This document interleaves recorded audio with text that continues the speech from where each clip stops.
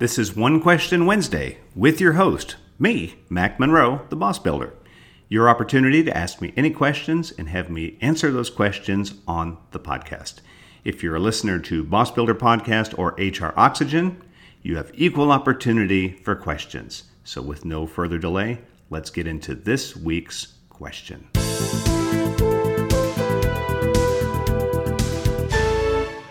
Well, welcome to this week's episode of One Question Wednesday, your opportunity to ask me any questions, and I will do my best to answer them. So today's question comes from Sandy, and Sandy is from Connecticut. I probably know Sandy because I do a lot of work in Connecticut. But anyway, to help her remain anonymous, I actually just changed her name. So it says here, Mac, how can I get a grasp on the way my team communicates with my internal customers by email? They can be somewhat short and sometimes even drop in CCs strategically. Sometimes it's an embarrassment to me and our department.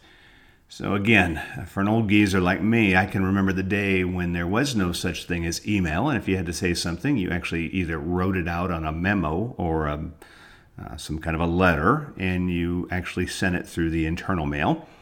Or there was a time, believe it or not, where people actually just picked up the phone and they called a person.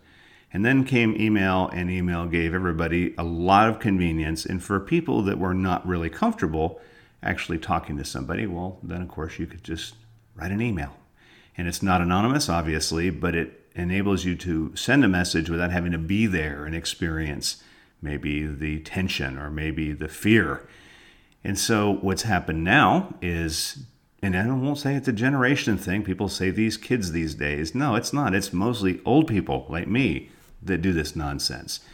What happens is that you send things and you're doing it in a one-way channel.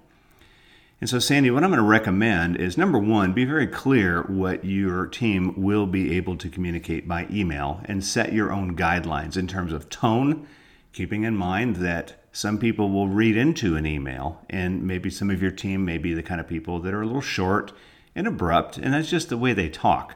So it comes across an email as if they're being really cold. And so you have to kind of send these with the receiver in mind. But maybe a second way to do this is to never ever say something by email that you would not say to a person face to face.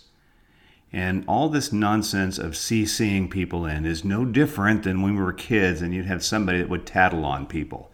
That is the worst possible thing you can do. And if you blind copy somebody, that is the ultimate in being a big wimp. So never ever do that. Communicate clearly. Here's how we will talk to our customers as much as possible. We will use the same tone in an email that we would use if we were meeting them face to face. Secondly, we are going to make sure that we are not just going to copy people in just to tattle on them or to cover our own ass. That's not right either. And third and final, just make sure that you're very clear in your policy what our nature of communication is going to be.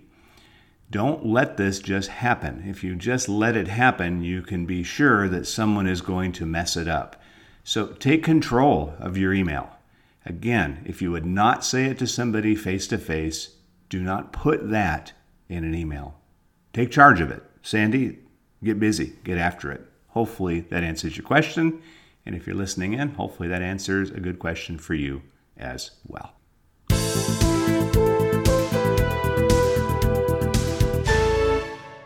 Well, that's our latest episode of One Question Wednesday. If you have a question you'd love for me to answer on the podcast, just email it to me. The email address is mac, M-A-C-K, at thebossbuilders.com. If you're a listener of HR Oxygen or Boss Builder Podcast, you have equal opportunity to ask questions. Again, mac at thebossbuilders.com, and I'll do my best to get it on the air.